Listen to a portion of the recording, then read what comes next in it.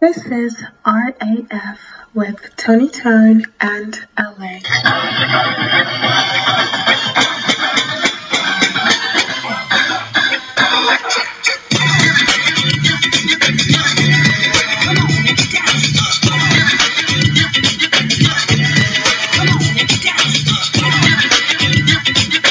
Yo, what's up? It's your boy LA, aka the Love Ambassador, coming to you straight live and direct from the Jungle Studios. Special shout out goes to my buddy, my pal, Adric, for this one, for sending me what is quite frankly an absolutely fascinating article. Turns out that the Thais, that's the land of Thailand, for those that don't know, they're using monkeys to pick coconuts. So when you're drinking all your coconut juice and everything like that, yeah, the old people down at PETA realised, not very nice. Well, not very nice lah, as I would say in Singapore. So I thought, you know what, originally you sent me an article from the local news, ABC. Going to go straight to the source, the Bangkok Post. Because if it's happening in Thailand, surely the Bangkok Post would know all about it. Turns out, well, it's actually true. Monkey picked coconut boycott spreads. Western retailers banned Thai coconut products after reports by Animal Rights Group.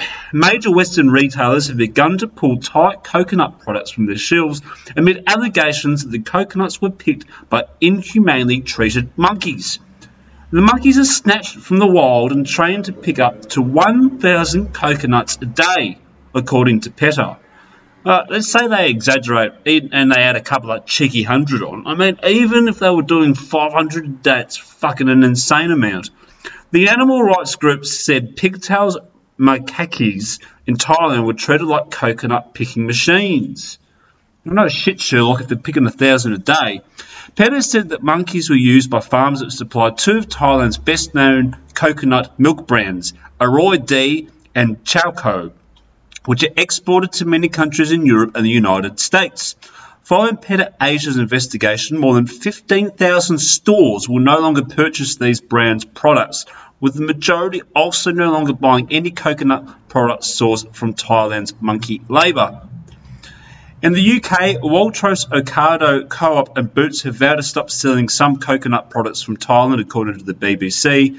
A spokesperson for the giant retailer Tesco told the BBC, well, our own brand of coconut milk and coconut water does not use monkey labour in its production, and we don't sell any of the branded products identified by PETA. Tesco, it sounds like you kind of knew the gig was going on, and you're just like, kind of suspected it was happening. You don't do it. Yeah, right. Okay. You dodged that bullet, Tesco. We'll see what happens down the line. We don't tolerate these practices and would remove any product from sale that is known to have used monkey labour during its production. No one's going to look, it's been produced by monkeys and think, yeah, during COVID times, this is just a great idea. Even during no COVID times, you're not going to see like, it was picked by monkeys and you think, geez, in this day and age, this is going to really work for our marketing teams. Sourced by monkeys from deep down in the Thailand jungles comes coconut milk. The Morrisons chain said it had already removed products made with monkey-picked coconuts from its shelves. Sainsbury told the BBC we're actively reviewing our ranges and investigating this complex issue with our suppliers. PETA said it had found 8 farms in Thailand where monkeys were forced to pick coconuts for export around the world. Male monkeys are able to do about 1,000 per day. PETA says it's thought that a human can pick about 80. Well, fuck, the monkeys are just absolutely caning us. Other coconut growing regions include Brazil, you never would have thought coconuts were in Colombia, and Hawaii. Harvest coconuts using humane methods such as tracked and mounted hydraulic elevators, willing human tree climbers. That's a kind of another little like muddy water area, is it? Willing human tree climbers, rope or platform systems or ladders, or they plant dwarf coconut trees. Yeah, stay tuned for the next controversy in the coconut industry.